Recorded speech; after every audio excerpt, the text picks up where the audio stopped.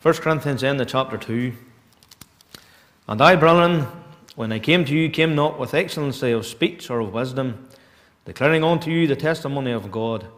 For I determined not to know anything among you, save Jesus Christ and Him crucified. And I was with you in weakness and in fear and much trembling.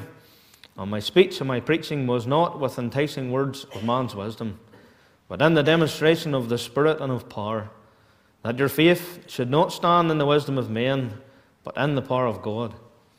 Howbeit we speak wisdom among them that are perfect, yet not the wisdom of this world, nor of the princes of this world that come to naught, but we speak the wisdom of God in mystery, even the hidden wisdom, which God ordained before the world unto our glory, which none of the princes of this world knew. For had they known it, they would not have crucified the Lord of glory. But as it is written, eye have not seen, nor ear heard, neither have entered into the heart of man the things which God hath prepared for them that love Him. But God hath revealed them unto us by His Spirit. For the Spirit searcheth all things, yea, the deep things of God. For what man knoweth the things of a man, save the Spirit of man which is in him? Even so the things of God knoweth no man, but the Spirit of God. Now we have received not the spirit of the world, but the Spirit which is of God, that we might know the things that are freely given to us of God. Which things also we speak, not in words of man's, which man's wisdom teacheth, but which the Holy Ghost teacheth, comparing spiritual things with spiritual. But the natural man receiveth not the things of the Spirit of God, for they are foolishness unto him. Neither can he know them, because they are spiritually discerned. But he that is spiritual judgeth all things, yet he himself is judged of no man. For who hath known the mind of the Lord, that he may instruct him? But we have the mind of Christ. Amen. And here tonight, I suppose not at the very beginning, but near the start of a new year in 2024, and at this time, many people's thoughts go to start a new or make a new resolutions, to start something maybe like a training program or healthy eating, or maybe an online education or more study, or to read books, or better still, to read God's Word.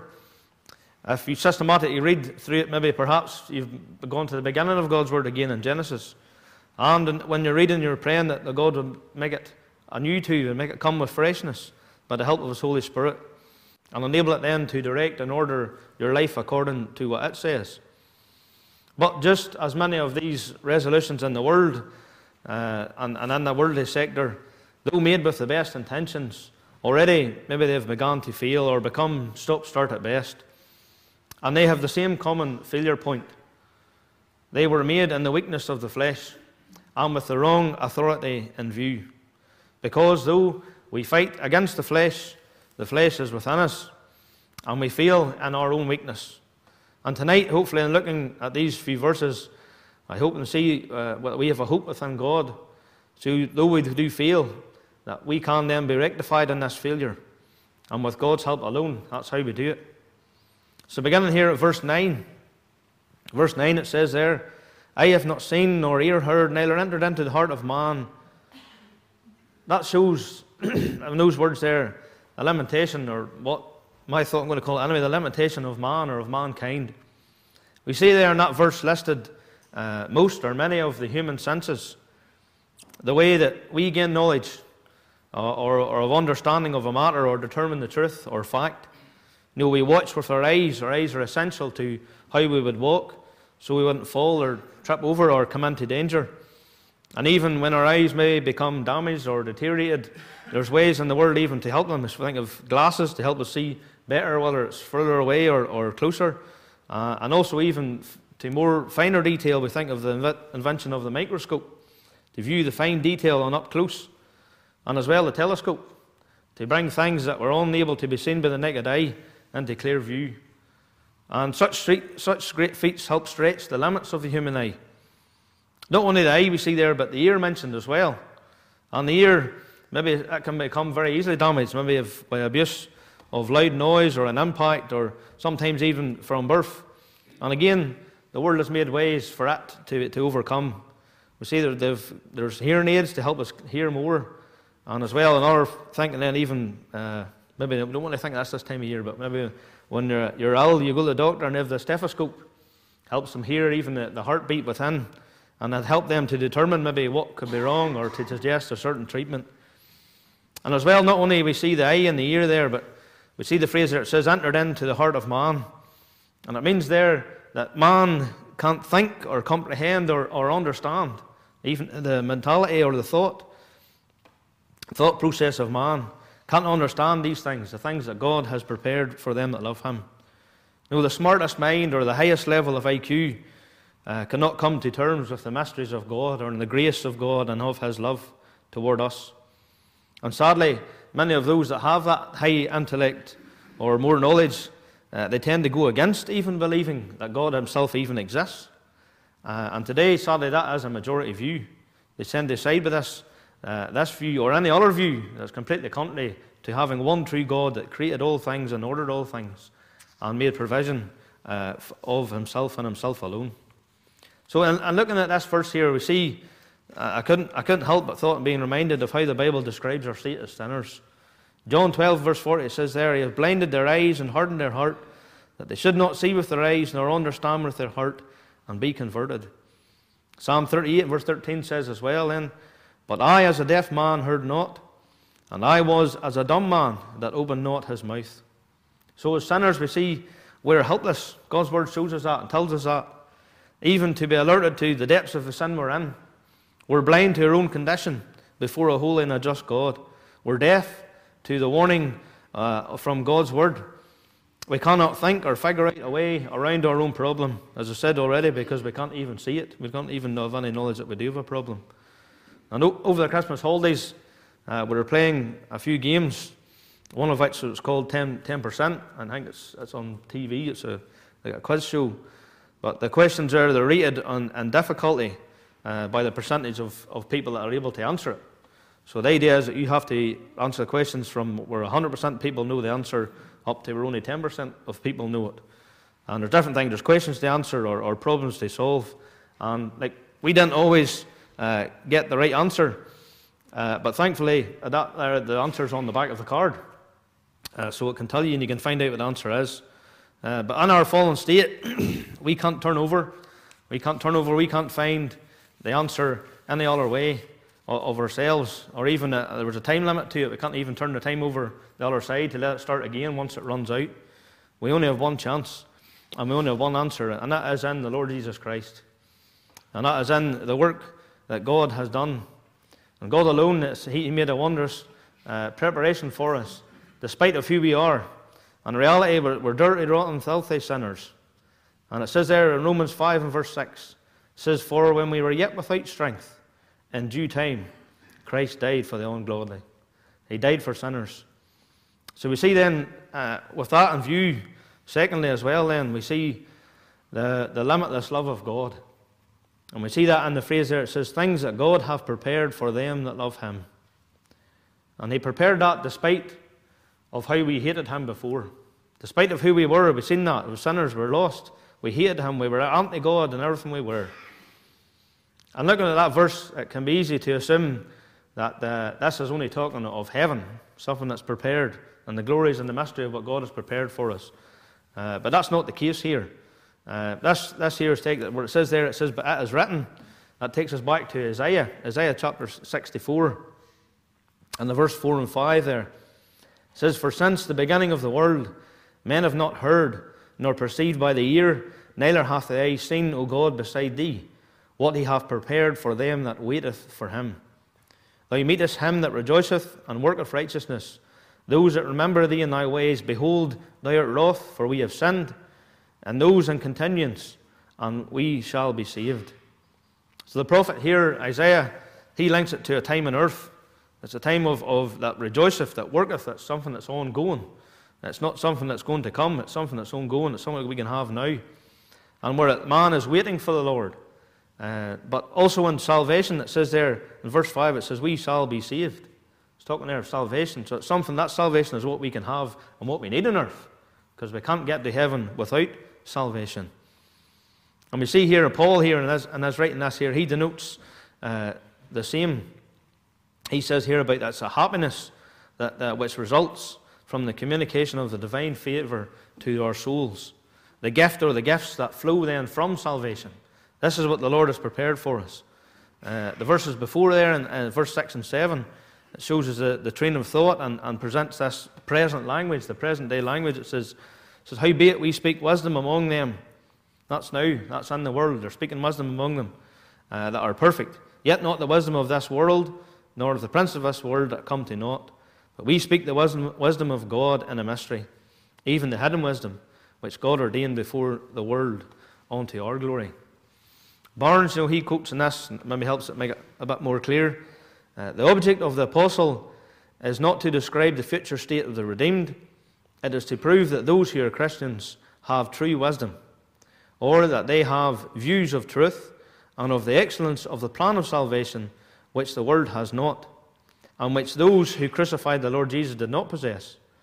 The thing which he is describing here is not merely the happiness of Christians, but their views of the wisdom of the plan of salvation. These verses here then shows what God has prepared. And that's not just a home in heaven. Yes, that's a certainty within salvation. We have that's prepared for us. But it's a total and it's a complete salvation. How great our God is even when this was decided. It was decided before time began itself. If you're saved tonight, you were chosen. You were perfectly chosen and perfectly redeemed from that point that the Trinity made the covenant together. They covenanted together that they would save some. That God commanded it, and the Trinity, the Son performed it, and the Spirit then applies it. Christ lowered himself willingly. He became as a man. He took on flesh, took on that veil of the flesh to perfectly fulfill every demand of the law that was due of us, that was required of us. And then suffered the death of the cross. And also in the darkness, and this is one thing, I've been reading different men to try and have some sort of understanding of this, but the darkness itself, the suffering Christ went through in the time of darkness where the Lord Jesus, or where his Father turned away from him, where he cried out, my God, why hast thou forsaken me? We can never fathom on a human level. We can never come to terms to what really he suffered spiritually, never mind the physical as well. And God had to turn away because he couldn't look upon the sin that was placed upon the Lord Jesus Christ. It wasn't Christ's sin. Christ was perfect. He remained perfect the whole time. But that was our sin. If you're saved today, that's your sin that was placed upon Christ at that time. And the day it was paid for. Despite of what we were due, the opposite of this, God came in his mercy and sent his Son to die for us. If then you having this saving faith or saving knowledge tonight, it is through nothing of yourself. It is through all of God, and it's given to you by the promised Holy Ghost. Verse 10, our passage here confirms this. It says, but God hath revealed them unto us by his Spirit. For the Spirit searcheth all things, yea, the deep things of God. But receiving the gift of salvation is not the end, but it's merely the beginning. That's why it's important to see that this text is describing of the depths of the love of God, and it's describing of something that is now, that we can have now, that we need to learn now. It's understand that we can grasp a hold of by the help of the Spirit, and not only grasp a hold of, but then share while we're on earth. We would very easily say, once we're saved, once we have that knowledge of salvation, just as the prophet Isaiah did in the verse 1 of chapter 64. He's pleading there, he says, oh, that thou wouldest rend the heavens, that thou wouldest come down, that the mountains might flow down at thy presence.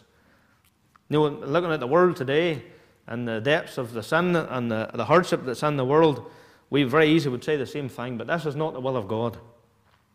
God's will for us is that we're to be in the world, but not of the world. We must then be willing soldiers for him.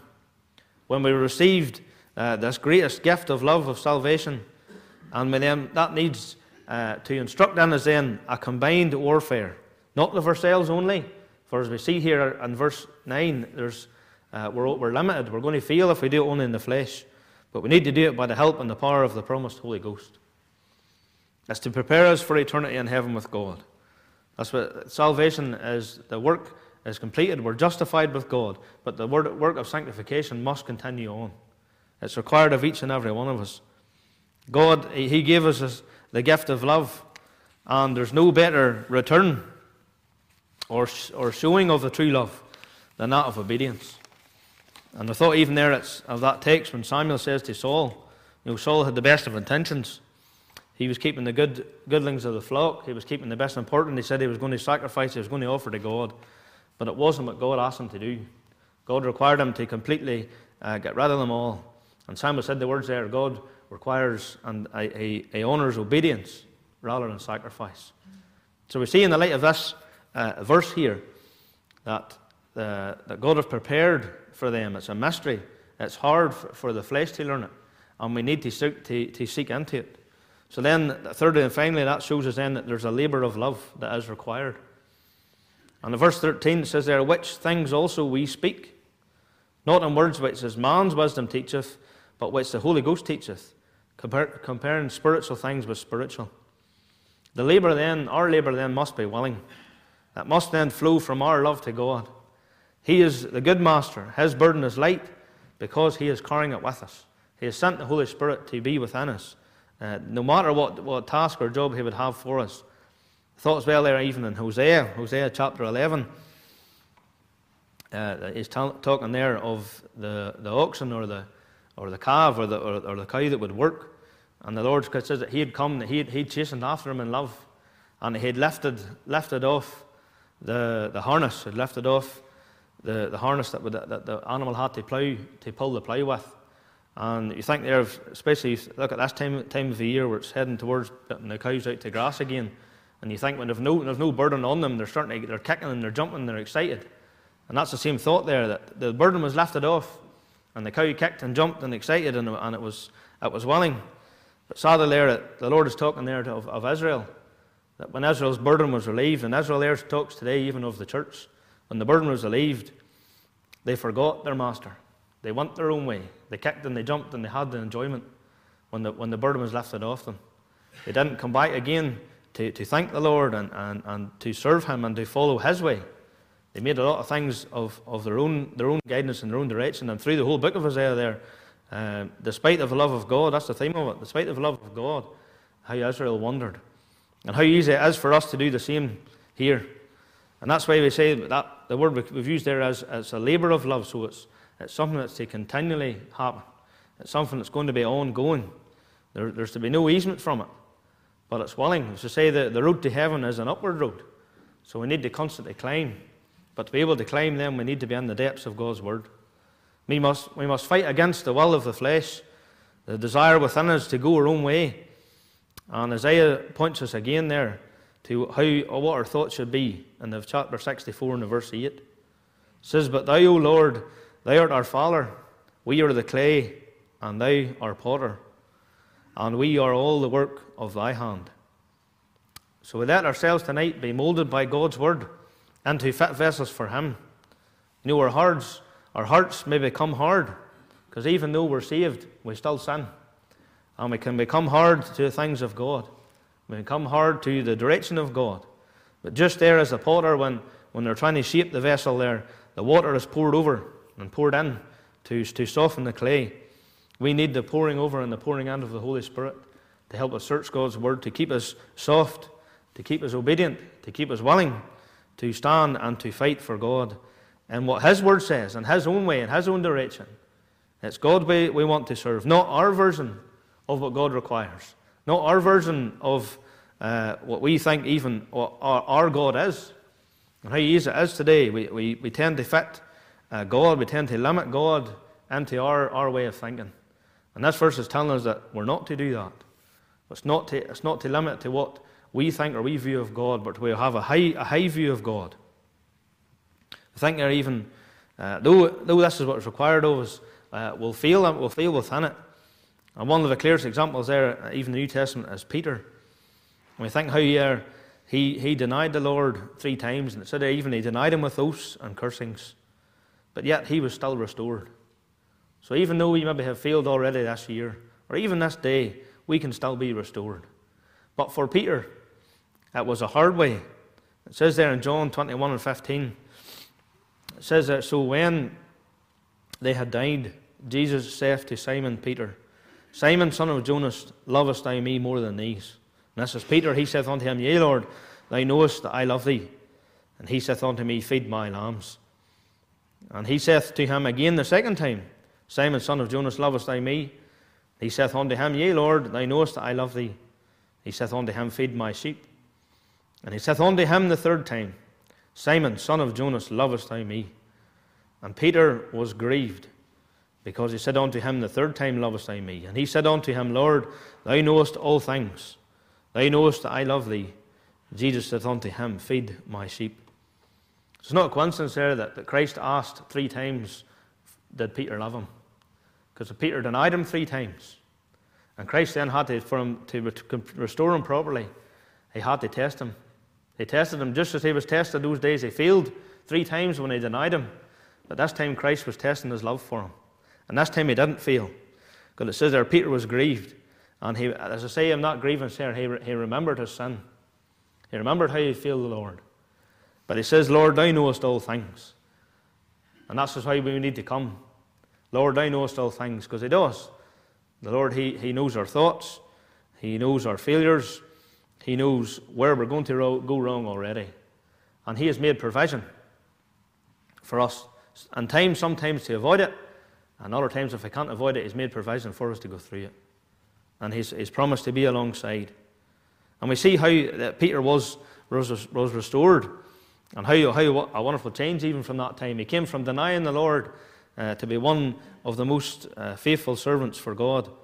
And it says even there that Peter himself in his book, he cries that verse there in 1 Peter 3:15. It says, But sanctify the Lord in your hearts, and be ready always to give an answer to every man that asketh you a reason of the hope that is within you, with meekness and with fear.